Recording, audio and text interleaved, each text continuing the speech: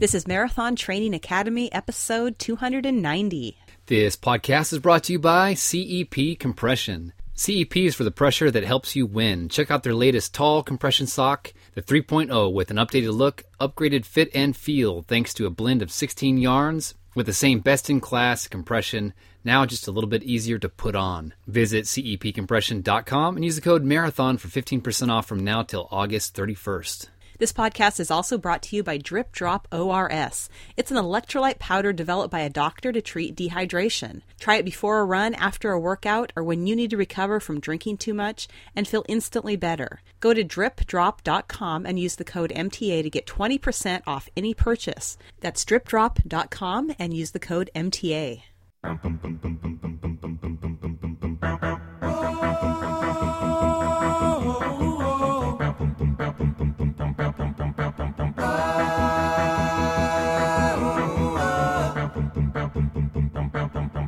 Welcome to the Marathon Training Academy podcast, where we empower you to go the distance. I'm Trevor. And I'm Angie. In this episode, we tell you all about our Summer Ultramarathon Sufferfest in the mountains of South Dakota and Montana. Plus, Coach Angie will explain how to effectively go from marathon to 50K. And don't forget, you can get more help and support in your training. Learn about Academy membership when you visit marathontrainingacademy.com. All right, so a little update on our travels. I think the last time we podcasted, we were in Lewistown, Montana. Right, Angie? Yeah, we were at my dad's house, I think. Yeah, so we spent some time in the state. It's always great to be in Montana. Went on a couple killer hikes. And, of course, I did my 50K, which I'm going to tell you guys about on this episode. And now we are in Washington State, visiting my family out on the coast near Port Townsend, Washington. Both Angie and I have done 50Ks recently, and we will give you guys all the thrills and the spills, all the guts and the glory, everything. We'll try to distill it down for you guys and give you some tips as well. Before we jump into that, I'd like to give some shout-outs here to folks in the community. So, Angie, what do you got for us? Yeah, we'd like to say congratulations to Heather from the Academy. She did the Mount Hood 25K. She says, I fell a lot for some reason, but I got 4th place out of 36 in my age group. It was a gorgeous day, and the scenery was beautiful. So 4th place in spite of falling a lot. That's interesting because, it really sucks to fall, of course. It happens to just about every runner at some point, especially if you're going to do trail runs. But to fall multiple times in one race, I think I'd like to hear the full story about that. Well, it just shows that she picked herself back up and continued on and, was able to finish strong. That's right. This note comes from Jamie Ann. She says, this is belated, but I'm happy to report I successfully finished my first marathon, Grandma's Marathon in Duluth, Minnesota. I faithfully followed the MTA beginner's plan. It was certainly not easy, the training or the event itself, but it was so worth it. A huge thanks to Angie and Trevor for the resources. My goal was to finish injury-free, and I finished in 4 hours and 29 minutes and felt surprisingly good. I didn't hit the wall, physically or mentally, so I consider that to be a huge success. I also recovered quickly. I wasn't even all that sore. I could manage the stairs in my home, which is more than I could say after my first half marathon. Thanks also to all of you with your encouragement and inspiring stories. 2 years ago, running was completely new for me. I never dreamed I would ever think of myself as a runner, but it's simply amazing what one can accomplish with time, determination, and consistency. All right, that's what we love to hear. Congrats, Jamie, on finishing your first marathon. It sounds like she felt better than she did even after her first half marathon, judging by the stair test. Every runner can take the stair test after a race. That's right. See just how tough the race was. That's awesome. Keep up the great work, Jamie. And this note actually comes from one of our awesome MTA coaches, Coach Jennifer. She says, here's a post for anyone who's trying to make a comeback after a little racing hiatus.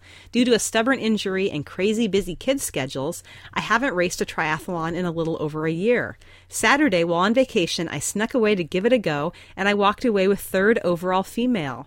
I was 4 minutes off first place, and the first place finisher was 27 years old. She says, I'm 46, by the way. I would say that's the beginning of a fun comeback. Yeah, definitely. Thanks for sharing, Coach Jen, and leading by example out there, and congrats on the 3rd place finish. This note comes from Sue. It says, I signed up for MTA coaching in February of this year with the goal of completing my first marathon healthy and injury-free. And since moving to Switzerland 3 years ago, I figured it was now or never with so many great marathons here. I had my goal set on the Zermatt Marathon in the Alps with a total of 1,800-meter climb.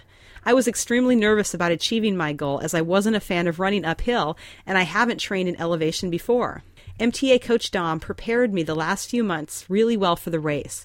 I completed it this past weekend with a total time of 6 hours and 30 minutes in high spirits and injury-free. It went so well that I already want to sign up for another race and start improving my time. I want to thank MTA coach Dom and the MTA community for the inspiration and energy. It was definitely the highlight of this year. That is really awesome. Congrats, Sue, on finishing your first marathon, and she chose a tough one with all that elevation gain, and what an amazing place to run a marathon. I've been eyeing that one for a while, the Zermatt Marathon in Switzerland. Sounds amazing. So congrats, Sue, and keep up the great work. Well on my way, well on my way, well on my way. Now that I'm well on my way, well on my way, well on my way. Okay, so on this episode, we're going to talk to you guys about our 50K races that we just did. This is our special 50K Sufferfest Extravaganza episode. Angie, are you excited or what? I feel like that title is a little bit bloated, but sure, I'm ready. Well, remember, it was supposed to be the Ultramarathon Mountain Chub Rub, but I vetoed that one too. Shot that one down. So this is going to be a double feature because we have 2 races to tell you guys about. Plus, we'll also give you a roadmap for how to go from marathon to 50K if you want to do an ultra. So I just recently did the Divide 50K in Montana. And about 2 weeks before that, Angie, you did the Black Hills 50K in South Dakota. So let's start with your race. What can you tell us about the Black Hills 50K in South Dakota? Well, I chose this particular race as my South Dakota race in my quest to finish a marathon in all 50 states. There were a couple other options in South Dakota that I've been eyeing for a while, but this race was just too convenient to pass up with our current travels. And it landed exactly 1 week after my Michigan marathon. So my goals going into it were not to get lost and to stay fairly conservative and listen to my body. Good goals. So having just run a marathon a week previous to this 50K, did you have some reservations about signing up for this or how difficult it would be, if there'd be enough time to recover in between races? Yeah, I think anytime you take on a big challenge like a marathon and then a week later a 50K, there is some doubt and uncertainty in your mind. And I heard a great quote this week, said, "A little uncertainty is part of the process." Mm-hmm. And I think that's great because anytime you take on something big, especially if it's something new or a little bit scary, it's normal to feel uncertain. It's actually not very healthy to feel overconfident about things because sometimes that's when we get ourselves in trouble. So yeah, I was a little bit uncertain about it, but I've done races close together before. And I knew that I was just going to listen to my body. I didn't put any pace pressure on myself, any time pressure. I just wanted to finish within the course time limit and have a good time out there. And so I really feel like I was able to accomplish that objective. So what did you do or not do in the week in between those races? I believe we did a couple of small hikes in between, and I maybe did a couple of short runs. But I think I rested after the marathon for at least 2 days of total rest other than just a little bit of stretching and light yoga. So I was feeling pretty good, but then on some of the downhill sections of the 50K, I could really feel it in my quads. And I thought, yeah, I can kind of tell that my body's not totally recovered from the marathon yet. I also scheduled a massage 3 days before the race. When we got to South Dakota, I contacted someone local and set up a 90-minute massage. So I feel like that really helped just work out any soreness and, help me feel more limber and healthy going into the race. And the 50K event was part of multiple other distances they offered. They had a 30K, a 50-miler, and a 100-miler as well. So we arrived in town coming from Michigan before the race on Thursday, and we stayed at the Sturgis RV Park and Campground where they were doing packet pickup. So that was very convenient. On race morning, they offered busing to the start line from the city park because it was up in the mountains. And so the 50K bus left at 6 a.m., and it was really nice because it was completely light pretty much by like 4:30 in the morning. So by the time the bus left, it felt like, yeah, let's do this thing. It didn't feel super early in the morning for me, but it was already warm by that early in the morning. So I thought, this day could get really hot. It was about a 45-minute bus ride to the start line. And when we got to the starting area, it was located near the aid station at Dalton Lake. And they had a few porta pots set up. There was a couple of camper trailers for the volunteers. The sun was already feeling very hot, and we had over an hour wait until the 8 a.m. start. But as we waited, there were several 100-milers coming through the aid station, and we were able to cheer them on. And that always puts things in perspective. You know, you kind of maybe feel a little bit daunted by the distance ahead of you. Like, it's going to be hot. We've got 31.1 miles to run. But then, okay, here comes the 100-miler, and they have been running since yesterday, all day, pushed through the night. And that put my suffering in perspective, or my dread of the coming suffering. So what do these people look like who were coming through? It varied. A lot of them had pacers with them. So usually the more spry person was the pacer. And some of them, you know, were doing good. It looked like they were really tracking well, and they still had some spring in their step. They would sit down often and get some food and something to drink and change their shoes and socks. Some of them looked a little bit worse for wear, which I can imagine would be me after being awake all night. It was definitely inspiring to see them and what they were going through. So you mentioned that the bus left at 6. It was a 45-minute bus ride, but then once you got to the start line, you had to wait around until 8. Meanwhile, the day is getting warmer and warmer. Did you think, okay, how about we just start now?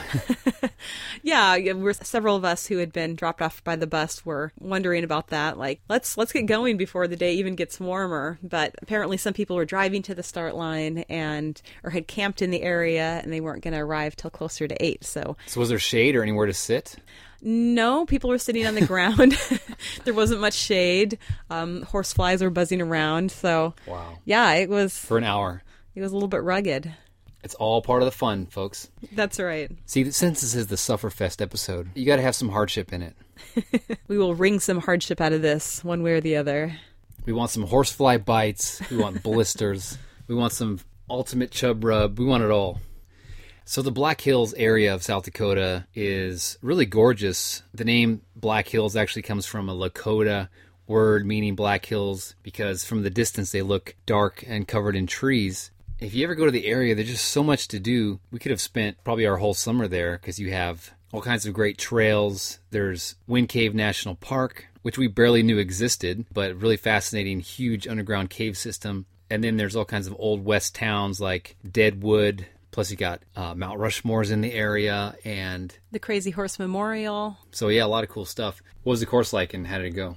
Well, the 50K distance was a point-to-point course, and 95% of it was single track following the Centennial Trail. And the Centennial Trail is 111 miles. It was, I believe, started in 1989. It was marking the 100th anniversary of South Dakota statehood. And it crosses prairie grassland near Bear Butte State Park. It climbs into the Black Hills High Country, goes around lakes and streams, and it actually ultimately reaches Wind Cave National Park near Hot Springs, South Dakota, where we had visited the day before. So it's an extensive trail. Obviously, I only ran a small fraction of it. But the starting elevation was 4,455 feet. There was a total of 3,891 feet of climbing. There were 5 creek crossings, one of which came up to over my knees. And I always find the first creek crossings or anytime you get your feet wet for the first time to be a bit daunting. It's like, oh, you know, there's something in you like, no, I don't want to get my feet wet. Yeah, because then you have to run in wet shoes the rest of the day. And that's a recipe for blisters a lot of times. Yeah. So they had ropes strung across the crossings to hang on to since the creek bottom was a bit slippery and the water flow was fairly strong, especially when it was coming over my knees. But after that first creek crossing, the cold water actually felt very refreshing because it was a warm day. And thankfully, my trail shoes dried quickly. And, you know, I'm just really able to enjoy the course, the beautiful views of the mountains, the valleys, trees, a few cattle out there, and, you know, not worry about my wet feet. The aid stations were located approximately every 7 miles, and they were well stocked with fueling supplies and the usual great ultra food offerings. They handed out these collapsible cups at packet pickup to cut down on the number of disposable ones that they would use out during the race. The race email said, quote, "In reality, if you're running an event like this, you should probably have a liquid-carrying vessel of some sort on your person. We really don't care if it's a collapsible cup or an empty beer can that you scavenged from the bed of your truck, but we would strongly encourage you to carry something reusable to drink out of. Just doing our part to save the planet, one cup or beer can at a time." So I stayed very conservative with my pace the first half. I didn't really pass anyone unless they were hiking uphill more slowly than me, because I thought, I don't want to just kill myself in the first half of this race and then regret it later, especially just coming off the marathon. And I remember looking at my watch about midway through and thinking that I'd already been out there longer than my last marathon. Which was only a week previous. Yes. So that was kind of like a moment like, wow, I've been out here a long time and I'm not even halfway through. So I kind of had to refocus my mind at that point. I was enjoying being out on the trail. My time really didn't matter. And I was really able to keep my headspace very positive. One challenge I did have was I kept rolling my right ankle several times, which really hurt. It'd be like, just like shake it out. But fortunately, it didn't really seem to interfere with my ability to run. I just kind of kept going and it didn't hurt any worse. So that was positive. I also caught my foot several times in the trail and managed every time to keep myself from falling. It's like that really ungraceful where you do like this windmill thing with your arms and then you catch yourself and you're like, phew, that was close. So I had the kids with me, and our plan was to show up on the course and cheer you on. And I wanted to bring you some kind of snack because it would be around mile 24 when we would find you, and perfect time, to give somebody a Mountain Dew or something like that. So we went out to mile 24, which was the final aid station at Alkali Creek. And we got there at around the 4-hour mark because I figured that's about when you'd be coming through. So when we got out there to the aid station and we didn't see you, I texted you at 10:32. I've got the text log right here. And I said, "How's it going?" Nothing. And I'm like, well, her phone skills are not the greatest. So my phone skills, I'm not attached to the hip to my phone. It's like, it's a servant to me. I'm not a servant to my phone. So I always keep the volume off. So I'm just... So when I need to get a hold of her, it's like impossible. No one's died. So you didn't reply back until 12:47, like 2 hours later. So we're waiting 2 hours, which is a long time based on when I thought you were going to come through there. I didn't ask you to wait that long. I know. And I finally heard back from you, and here's what you said. "I'm at mile 23. It's hot. I keep turning my right ankle." And I'm thinking, oh man, she's going to come through here and just is going to be in rough shape. Maybe she'll want to drop out of the race. Like, how bad is her ankle going to look? And then when you got closer, you had a huge smile on your face like you always do when you're out there running. So I knew everything was going to be okay. Yeah, well, in that text, I was just being very brief, like giving you like the vital signs, not necessarily, it was just like leaving out anything superfluous. So I didn't mean to make it sound so dire. So yeah, it was really helpful to be able to see you guys. And I didn't get passed by anyone in the last 8 miles. I was able to make up some ground. And for the final mile, the course came back off the Centennial Trail into the town of Sturgis to the finish area in the city park. And I was actually able to pass several people, and my final mile was my fastest at a 9:45 pace. So my finish time was actually 7 hours, 41 minutes, 44 seconds. It was my third 50K and my slowest to date. But, you can't really compare necessarily different courses because there's all sorts of different challenges that they can present. And I think I came in 34th out of 96 50K runners. Nice. The 50-mile course had 62 finishers. The 100-mile course, they had 41 finishers. And the 30K had 93 finishers. So there was a good number of runners out on the trails that day. Okay, so Angie, you were fresh back from your 50K after a long, hot day. It only took you 10 hours. Felt like 10 hours. I don't know what the official time was. 7:40, something like that. I don't know. Well, it's amazing because it was not easy going out there. But you're standing up right now, and you look, you're completely, look like you just came fresh off the trail with lots of trail grime, but you say you're actually feeling pretty good. Yeah, now that I don't have to run anymore and I'm out of the heat, I feel pretty good. So what was the hardest part about today, do you think? The heat definitely took a toll on me. How soon into it? Well, we had to wait about an hour and 15 minutes before we even got started. So they had bussed us up to the start location, and we had to wait there for an hour and 15 minutes in the sun. It felt already like it was 80 degrees. I don't know what the temperature was. That's crazy. So I was already hot before we started. And then starting to climb up. Some places were not very shaded. So the heat definitely took a toll on me. I think that was the toughest part. Because, I mean, the scenery is amazing. The trail was nice. I mean, it was single track. The Centennial Trails is a great place. Who are those good-looking young men that brought you a Mountain Dew? A cold Mountain Dew at mile 24. I don't know. I think their last name was Spencer or something like that. Be forever indebted to them for remembering that I like Mountain Dew during ultramarathons. Helped propel me the last, whatever, 7 miles, yeah, miles. We don't know. So now we got back to the camper, and I took the kids to Taco John's for lunch, and they have tater tots there. They call them potato oles. And one of my kids had some left over, and they're cold now, but they're like crispy and salty. And how does that taste after running 31.1 miles? Amazing. Maybe the best thing I've tasted so far today. Well done, Angie. So proud of you.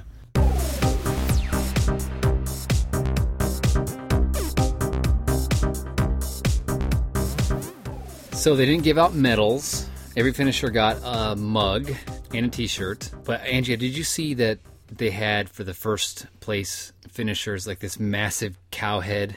Yeah, it was like a painted cow skull, like the horns and everything. Yeah, with like polished horns. Yeah, it was really amazing. And apparently they give out one of those if you complete each of the race distances. So if you do the 30K, 50K, 50 miler, and 100 miler, then you get one of those as well. Because I was talking to some people, and this one guy had done 3 of the distances, and I think like the only one he hadn't done was the 100 miler. So he was like, I've got to do it, got to get that cow skull. Okay, you're going back. 3 more times? We need one of those on our wall. I think it was awesome. I think it'd be cheaper to buy one. How many of you guys think Angie should run the 100? Raise your hand. Look at all those hands, Angie. I don't see any hands. Nope, don't see anything. Well, big congrats on finishing your summer 50K in such great time and checking off another state on your 50-state quest. Now all you have left, as far as your 50 states go, is, drum roll, I have New Hampshire, and I've scheduled the Manchester Marathon in New Hampshire in November. I have Hawaii, and I'm scheduled to do the Revel-Kulia Marathon in January. And then I still need to nail down Connecticut and Vermont. So it's in the works. Next year, I think you're going to finish. Yeah, I really hope so. So in just a minute, Trevor is going to tell us about his first 50K. But first, we'd like to thank podcast sponsor CEP Compression. I actually wore compression socks during my 50K, and I'm so glad I did. They are very supportive for your lower legs, especially during longer races where you start to just feel that fatigue build up. I also really like them because they tend to protect your lower legs for when you're running through brush. And with CEP, their quality control process consists of 27 different checks to ensure that their products are built consistently. So, when you're putting on a pair of CEP compression socks, they're not only going to help you perform better, but they are just obsessively engineered. Each CEP compression sock has 6.2 miles of yarn and compression thread. So they're going to give you consistent compression to the calf to reduce fatigue and help you start your recovery process. Yeah, that's right. I wore my CEPs during my race as well, and from my knees down, my legs were great. So I might have to look into some compression for the knees up, too, now. Get some tights from them. You guys can check it out at cepcompression.com and use the code MARATHON for 15% off from now till August 31st. Check out their latest tall compression sock, the 3.0, over at cepcompression.com and use the code MARATHON for 15% off. So I know people are excited to hear all the details about your first 50K, Trevor. Tell us a little bit about this race and what your mindset was like going into it. All right, well, I'm excited to tell you guys about it. It's called the Divide 50K in Butte, Montana. I had never really spent that much time in Butte, but it's actually a cool city. It's got like a lot of unique features. Of course, it's a mining town where a lot of copper mining was done, so the mountains like totally stripped. but they were having a folk festival there, and it's just a really cool town. So I'm glad that we got to spend some time in Butte. And the Continental Divide Trail goes right through there. And I've always wanted to do some miles on the CDT, the Continental Divide Trail, which goes from Canada all the way to Mexico along the Continental Divide. It goes for 3,100 miles. Of course, some people through hike it. I think it takes about 6 months on average. But I stumbled upon this race just looking for a 50K somewhere where we'd be traveling through, somewhere in the mountains, because I wanted to do a trail race. Wanted to take the plunge and do an ultra. I've been thinking about it a long time. So I found this race, I think, on ultrasignup.com or one of those websites. And the website for the race is not very informative. So I ended up messaging the race director through their Facebook page. I said, "What is there a course cutoff?" "Yes, 10 hours. And then a couple weeks later, they messaged me back, "You still coming?" And I said, "Yeah, but I hope I can make the course cutoff." And they messaged back, "You will." Sounds like all you needed to know. So yeah, beautiful race, very small. There was only about 25 or 26 people that did the 50K, and then some folks did the 25K. My training for this, as you guys can probably imagine, knowing me, was not exemplary. And by not exemplary, let's break that down a little bit. Let's tell people what your longest run was. Here's how I usually operate. I sign up for a race and then I immediately start tapering. That's how I do it. I am a pro at taking rest days. So your last marathon was the London Marathon at the end of April. Yeah, which went well. And of course, you guys know, listen to the podcast, always listen to Angie, follow her example, not mine. So I signed up for this 50K and I had every intention of, following the plan. I had your 50K beginner training plan, but just life happened and time got away and ended up doing basically no long runs. I think 8 miles was the longest I did. So I was going into it feeling undertrained. And I think I got a little bit worried because you kept expressing maybe you should do it instead of me, kind of these doubts. Well, you felt so good after your race. You're like, wow, I wish we had babysitting. I would do it too. And I'm like, maybe you can just do the race and I'll find one later this summer and actually build up for it better. I think I kept telling you things like, you're not going to be the slowest person out there. You're not going to be in the worst shape of all the people who will probably be attempting it. I was trying to help boost you mentally a little bit with some realism mixed in. I wasn't going to be like, "Oh, honey, you're going to rock it," No, of course. Yeah, it goes to show you that if you get up to marathon shape, it's not that difficult to maintain and to jump into a marathon and just do it, or jump into 50K and do it, come to find out. If you're not going for time, which I wasn't. Was there anything specific that you did to, obviously your body was only in the shape that it was in. Was there anything specific that you did to, help your mental training? Because that's a big part of it as well.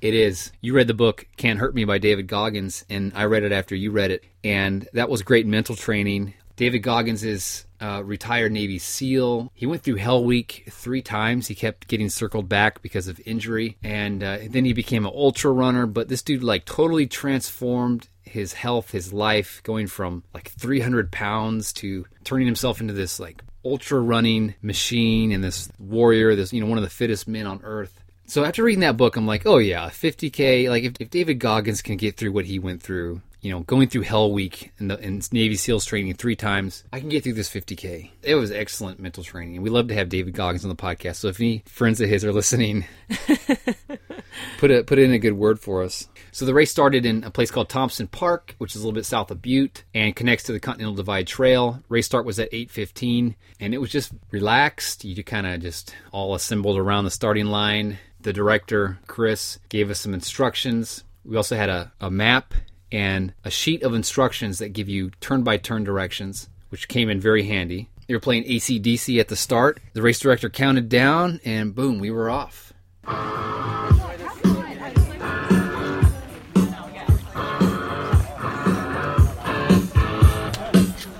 your mark!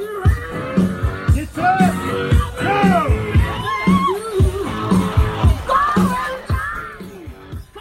So the course was mainly starting out single track. It was kind of congested the first mile. There's basically no staff or spectators out there along the course. You're just back in the woods, on these trails, in the mountains, just you and nature, all by yourself most of the day. But they did have little orange flags along the course at key points, to show you which way to go. Most of the time they were there. So you mentioned being glad that you carried your map. How did that come into play? Well, I knew there was going to be a tunnel that we ran through because the instructions said that headlamps were recommended. But I don't want to carry a headlamp because I don't want the extra weight, and I'll just use my phone or run close to somebody and just get through the tunnel. The rebel in you kicking in. Because I already had so much stuff I was carrying. I had my Nathan hydration vest with 2 liters of water. I had 2 UCAN bars. I actually had a pack of Pop-Tarts because I thought, okay, what's going to taste great at mile 26 as a reward? So I had a pack of strawberry Pop-Tarts. Oh, they were so good, guys. Hope this is not putting a stumbling block in anybody's path here. I also had sunglasses and had a rain poncho because it was like 40% chance of thunderstorms. So I had so much stuff to carry already, I didn't want to take it. So we get to this first tunnel, and the runners in front of me go into it. So I go through this tunnel, emerge on the other side, and then I see runners coming back toward me. Doesn't sound good. And they're like, oh, yeah, we missed a turn. It's back there. And so we all just turned around and backtracked, and it added like a mile on. And sure enough, I got out my instructions, and it said, don't go through the tunnel. Uh-oh. There's a turn to the left that none of us even saw. There was a couple little flags, but we just missed it. And people behind us who were coming through the tunnel as we're going back had missed it. I think like half of us missed that turn. And some people just kept going, so they probably finished their 50K with their watches showing that it was a lot less than they thought it would be. Because they didn't do 50K. Yeah, it's interesting how kind of that herd mentality can kick in.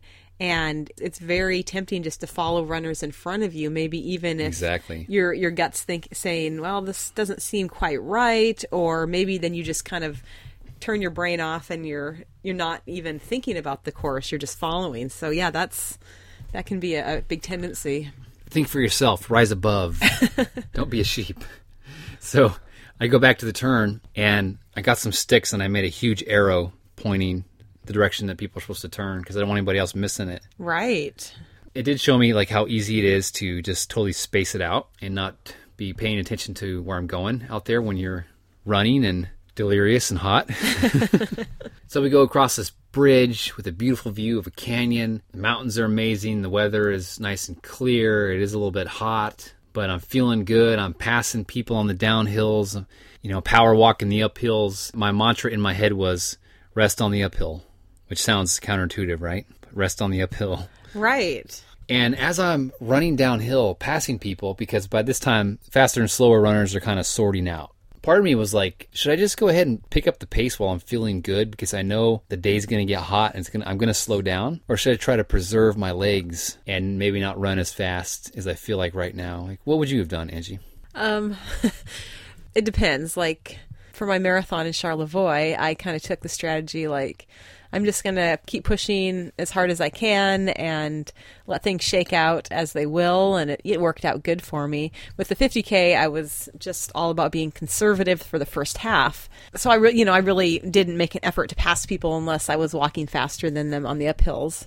Well, we eventually came to the correct tunnel and ran through it, which was cool. And sure enough, I needed a headlamp because it was a long tunnel. But then a runner came by with a light, and I ran with her through the tunnel. And we got to the first aid station at 16K, and there's just a guy at a table with water and snacks. So I grabbed a half-eaten bag of potato chips. Salt was really tasty. Got some more water. Continued on. By this time, I was getting into my second UCAN bar, which were still staying nice and solid because I had them frozen from the night before. Perfect. So yeah, a lot of you guys know we've been using Generation UCAN for many races, and now ultras. Many years. That's right. You've probably used it like 50 races by now. Oh yeah, for sure. Yeah, what I like about UCAN is that it provides nice solid energy. You don't get the blood sugar surges and crashes, and it's very gentle on the stomach too. So the combination of having steady energy and happy gastrointestinal system is a winning combination every time. If you guys like to try it, go to generationucan.com, use the code MTA50K for 15% off. You can also use the code MTA25 for 25% off if you are a first-time customer. So once again, that's generationucan.com, use the code MTA50K for a special 15% discount. Because we're talking about 50Ks here on this episode. So it sounds like you're doing fairly well physically and you were staying in a pretty good place mentally. What was the hardest part? The hardest part was going up to Homestead Pass, which required just constant uphill. So I was walking it. I mean, there's no way I was going to run that. And it was just taking so long. And then I'm worried about my time, my finishing time, and how late I was going to be out there. And because no one likes to go slow, right? And in a race, it's a race. And I kept telling myself, is this a hike or a race? Because it didn't feel like a race because I was just hiking. But we went up, and there's not a soul anywhere. I could have died out there and still be out there, right? And there wasn't a plethora of aid stations either. There wasn't really much course support. No, there was basically that one table at 16K, and then there was another one at 25K. That was the halfway point, of course, and that was the end point for the 25K runners. So you get up to Homestead Pass. Of course, it's beautiful. You can look back and see the city of Butte. By this time, we're on the CDT Trail, the Continental Divide Trail. You can see mountains galore. After I went up and over the mountain, we started heading downhill, lots of switchbacks. Then I hit the 25K point, and at that aid station, they had all kinds of great snacks and stuff. So I filled up my water and grabbed another bag of potato chips. About this time, you texted me and said, "Are you getting any of this rain?" Yeah, the weather was whipping up. The sky got really threatening and started to get windy and dump some rain. And I'm thinking, oh, great, he's up in the mountains. I wonder if this is affecting his progress. All right, I made it halfway. Made it to 25K point here in my race. Sat down long enough to get some rocks out of my shoes, fill up my water, got a bag of salty chips, and starting to head back. And unfortunately, it looks like it's going to start raining. Clouds are really dark, so we'll see how that goes. Just going to keep moving. That's all I can do. Catch you guys later. So then I have to go back up this mountain 5 miles the same way I came to pick up a trail that said Beaver Ponds. So it was a loop course, and we only had to backtrack on about 5 miles of the course, and the rest of it was a loop. But it felt like it took forever to get to Beaver Ponds Trail. It's just 5 miles, and it took me well over an hour. And so you texted me later and said, "How's it going? What mile are you at?" And I had no idea. I was trying to gauge when we should come to the finish line and meet you. Of course, didn't want to be there for 2 hours like you were waiting for me. I don't blame you. I wasn't using my watch to track the distance because it always dies anyway. I have an Apple Watch, and I'm just going to keep it alive for listening to music and stuff. Priorities. Yeah, exactly. So I knew that the aid station was at 25K, and I knew that 5 more miles was the turn to Beaver Ponds. When I got to that point, I can have a rough estimate. But then I couldn't do the math in my head because I was running and it was, hot, and I was like, had runner's brain. So I texted you and said, "What's 25K plus 5 miles?" And about an hour later, you texted back, "Only 18K. Yay, 11 miles to go." So this is when it got real. Okay, so I'm out there. It's hot. I'm going really slow. I have no idea what my pace is. I think it would just be even more demoralizing if I looked at my watch and saw what my pace is, because my legs are killing me. My back is hurting, probably from looking at the ground and maybe from wearing my hydration vest for so long. I don't know why. So I'm just trudging out there, just trudging along. For some reason, my sinuses were all stuffed up and I couldn't hear anything out of my right ear or breathe through my nose.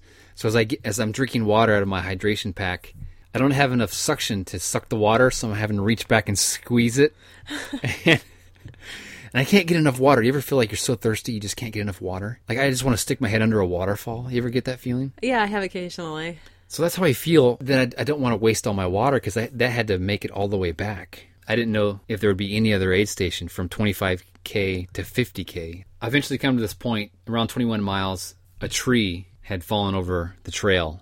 And I had to crawl under the tree. And as I bent down to crawl under it, my body felt so heavy and gravity was so strong that I just laid back on the trail. I'm like, oh, this feels good. So, you're laying under a tree in the middle of the course. I was laying down. It felt so good. And I thought, Angie would definitely not do this. And I was laying there just thinking, if this was just a day where I was going on a hike, this would be such a nice rest. But you're not supposed to do that in a race, right? It's like the principle of it, right? I mean, there's no rules against it, but it's the principle of it, right? You can't stop and lay down. At least that's what I was telling myself. But then I was rebelling against that voice in my head, and I was doing it anyway. And then, sure enough, another runner comes up and sees me laying down. Of course, you haven't seen anyone for miles and miles. Yeah, for hours and hours, I hadn't seen another runner. And then one comes up as I'm laying down, and she says, Something about fighting the lactic acid. And I got up and then we ran together. Her name was Anna from Bozeman. And we ran together for maybe about a mile, and then she went on ahead of me. And I came to another point, Angie, where there was a stream, like a tiny stream that we crossed. And I bent down to splash some water on my face. And as I bent down, gravity got really strong again. And pretty soon I'm on my belly, leaning over into the stream, splashing water. And then I'm just, I think I'll just stay like this. Then I crossed the stream again further down the mountain. And, well, you guys know how it went. So that kind of describes how it was going. Man, my legs were killing me. And just like in a marathon, like a road marathon, if I'm really pushing hard, I'll start to get tightness around my hip flexors, and then I'll get like just feeling of lactic acid built up all over my legs. But this time also I was getting cramps on the inside of my thighs, something I've never experienced before. We had about 2 miles more to go, and this guy catches up to me. And he told me that it was his third ultra in 14 days. And I'm like, well, why are you doing that? And he said, I just want to see if I have what it takes. Nice. Where have I heard that before? Yeah. So we fought on, and I finished a little bit ahead of that guy, but I crossed the finish line at around 4:30 in the afternoon. It took me a full 8 hours, 13 minutes, and 17 seconds, according to the website race results. So, Angie, as you predicted, I didn't finish last, but I was toward the bottom of the finisher roster. Well, congratulations. What was it like when you finally came across the finish line? Well, of course, I ran across the finish line. I ran that, last half a mile. I was really expecting to see you guys, but you weren't there yet. You probably didn't think I'd finish that quick, huh? It was just low-key. I mean, the race director was there and, other runners, and they clapped for me as I crossed and gave me my medal, which is the tiniest, chintziest, cheapest-looking medal ever made, ever. And you, of course, are a medal snob, so that was not acceptable. The medal said, first, and on the back, you are a champ. Everyone's medal said the same thing. But I did find a really cool copper cutout of Montana and swapped it out on the ribbon. So now I have a proper-looking ultra medal that I kind of improvised. That's right. So if you don't like the medal that you got, make your own. That's right. Rise above. Don't follow the crowd.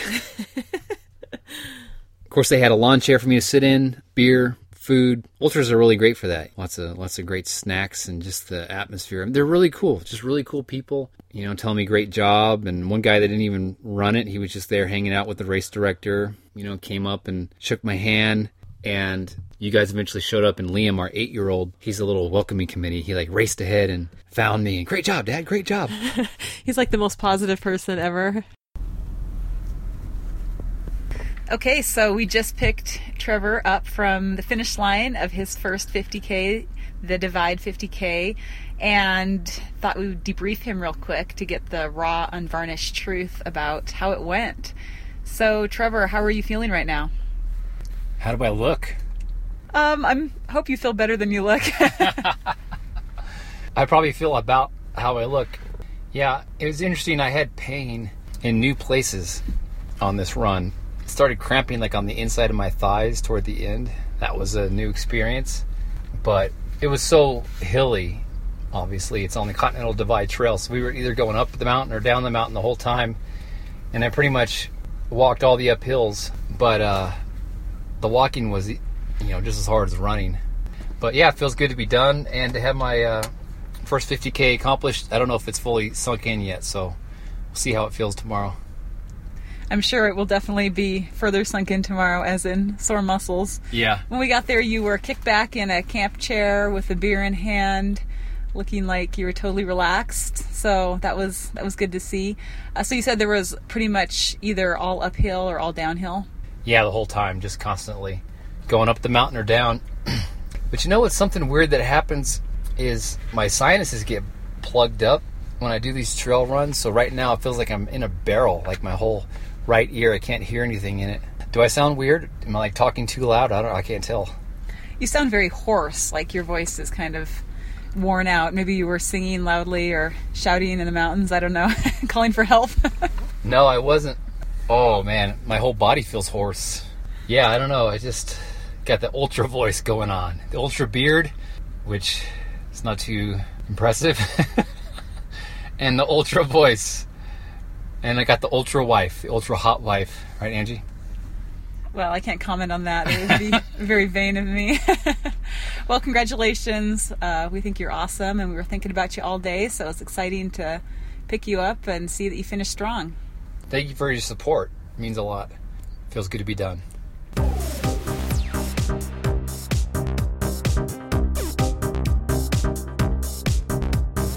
So yeah, it feels epic to have finished an ultra marathon and to claim that now, and I'm looking forward to doing another one someday. Well, that's a great sign for sure if you're ready to do another.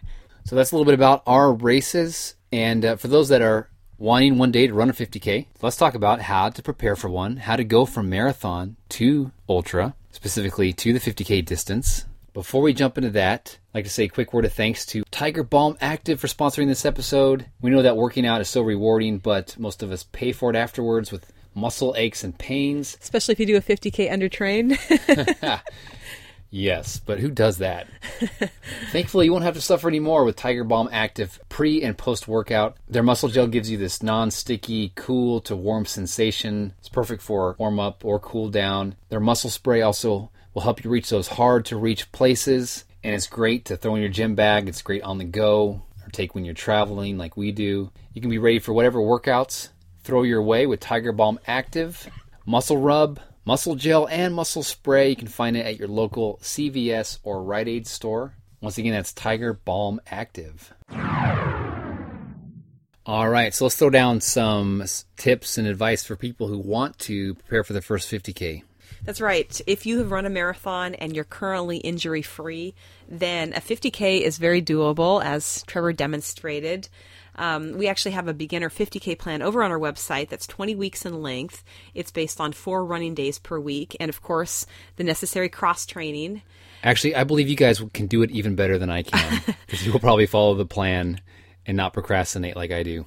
Yeah, that's right. So if you've recently completed a marathon, maybe you're looking to do a 50K either later this summer or fall, the good news is that you likely won't need to start from scratch with your training. You can simply jump into the training plan the appropriate number of weeks out from your race and still have great success. And like we talked about, in some ways, training for a 50K is very similar to training for a marathon. The aim is to build on your endurance base and your support structures through easy runs, hill runs, long runs, and of course, core and strength training. And I find it to be very beneficial for people to sign up for a marathon 3 weeks out from your 50K. And you can use that as a final supported long training run before you go into the tapering period. Obviously, that's not feasible for everyone, but that can be kind of a nice training plan hack and break up the long weeks of training. So yeah, we want to talk about how to prepare for your first 50K so you can be healthy and in good shape and really enjoy the experience. The first thing I recommend is to start with a solid endurance base and to make sure you're healthy.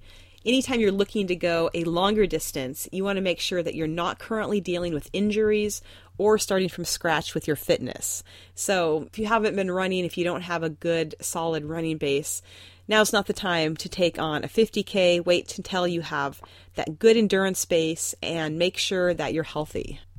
My second suggestion is to choose the 50K wisely. Ultramarathons are going to vary widely in the level of difficulty depending on a number of factors. So some of the factors that can make them vary include altitude. A race at altitude is going to be significantly more difficult if you don't live at altitude.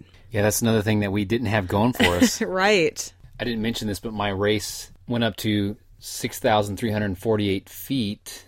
You know, not the highest elevation one can find as far as trail races, but more than what I was used to for sure. Yeah, that's right. Another factor is elevation gain. So how much climbing are you going to be doing during the race? This can range from fairly flat 50Ks, maybe like a road 50K or a flatter looped course, to thousands of feet of elevation gain. So this can vary widely. So make sure you do your research and you read about the race so you know what you're going to be preparing for. Another thing that can vary widely is the course. Is it going to be rocky single track? Is it going to be on the road? Is it on a fairly pedestrian like rail trail? There's, gentle loops versus point to point. All those factors can work together to making it a more difficult course. Of course, there's temperature as well. So any extremes in temperature are going to make the experience more challenging, whether it be hot or cold. So, kind of do some research on the average temps during the race.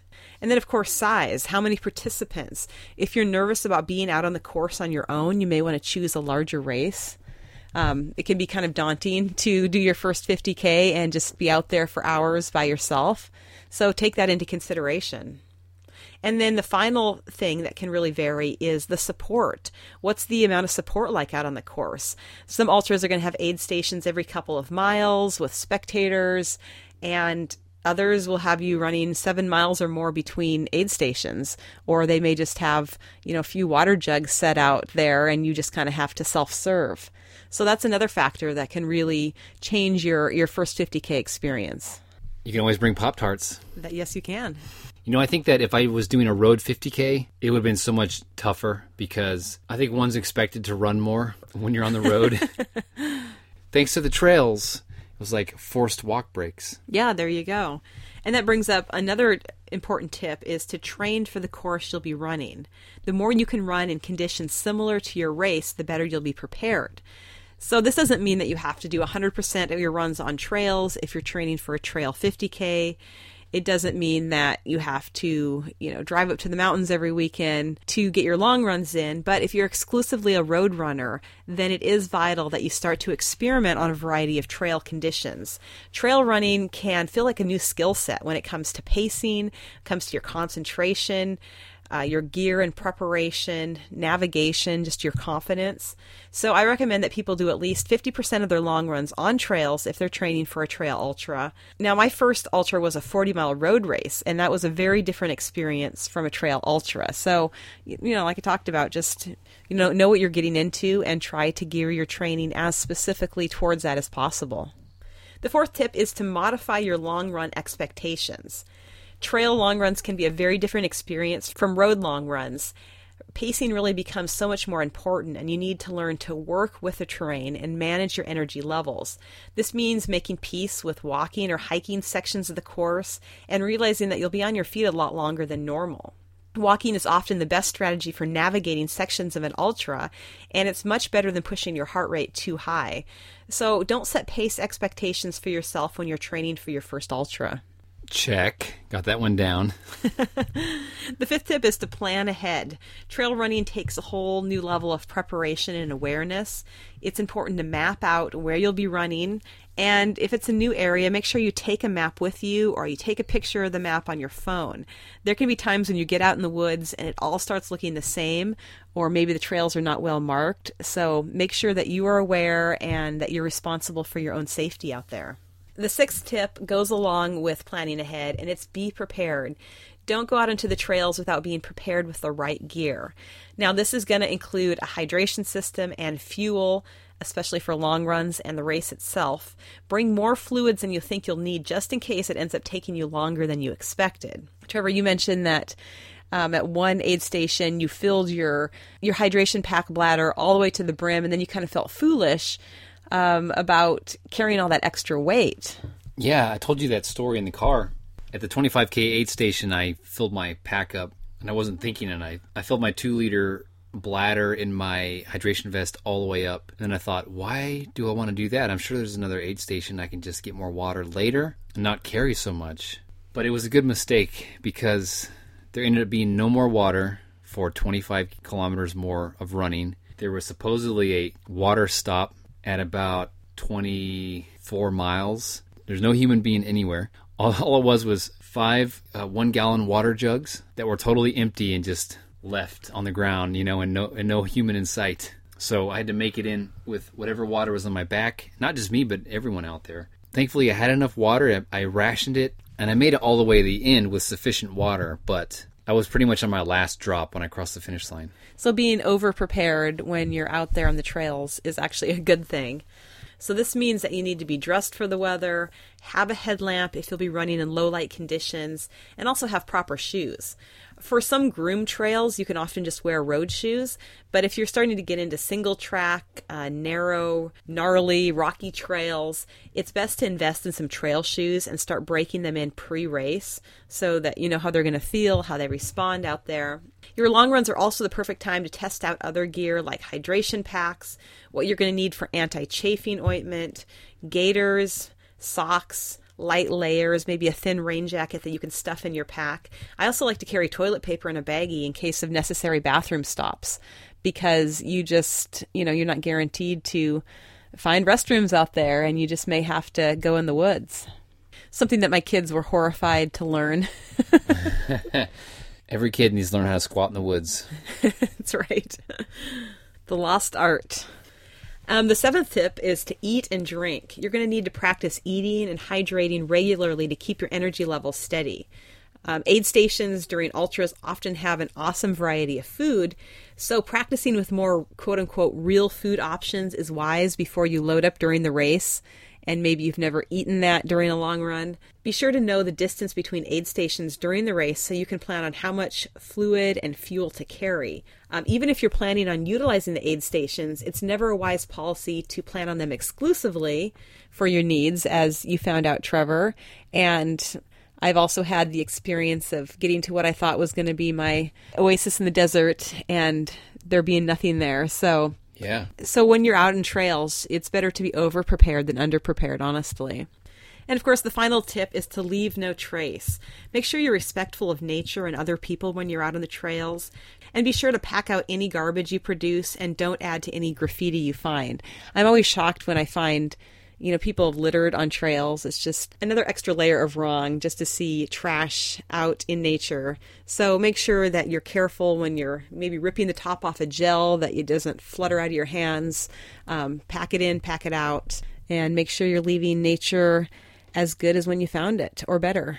It's one thing I liked about this race. It was just so tranquil. You were pretty much by yourself running out there in the woods, and I didn't see trash anywhere. That's just awesome. Really clean. And I guess a final just bonus tip for you guys is find a good running book or movie and feed your mind with it before your race. Get yourself in a good mental state and maybe study some of these ultra runners and just amazing feats of endurance that they have accomplished and think, well, that puts my 50K in perspective. I'm not going 100 today. I'm not going 50 miles today. This is only 5 miles more than a marathon. I can handle this. That's right. And if I can do it, you guys can do it. Trust me. Even if you got to walk half of it, important thing is you cross that finish line, you went the distance, and you're out there living life to its fullest. And even the aches and pains that may be a result are just another reminder that you are alive. That's right. So that's it for this episode. Thank you so much for being a listener. If you want to see photos from our races, head over to our website, marathontrainingacademy.com. We got photos over there. Of course, if you want to send us a question, you can fire that off to us as well. We try our best to answer the questions that come in. And if you want help reaching your running goals, we've got all kinds of programs and personalized coaching from our amazing team over on our website. You can find out more about how that works. Thanks again to Drip Drop ORS for sponsoring this episode. They make an electrolyte powder developed by a doctor to treat dehydration. Find out more at dripdrop.com. Use the code MTA to get 20% off. And thanks also to UCAN, Generation UCAN, our long-time fueling sponsor. Their Super Starch is amazing. It'll give you consistent, stable energy in your long runs and races. Find out more at generationucan.com/MTA and use the code MTA50K for a 15% discount. Thanks so much for being a fan of the MTA podcast. It's great to be on this running journey with you. Be safe out there, especially in the heat this summer. And remember, you have what it takes to run a marathon or an ultramarathon and change your life. Well on my way, well on my way, well on my way. Hey, hey, now that I'm well on my way, well on my way, well on my way, well on my way. On my way, well on my way, well on my way, well on my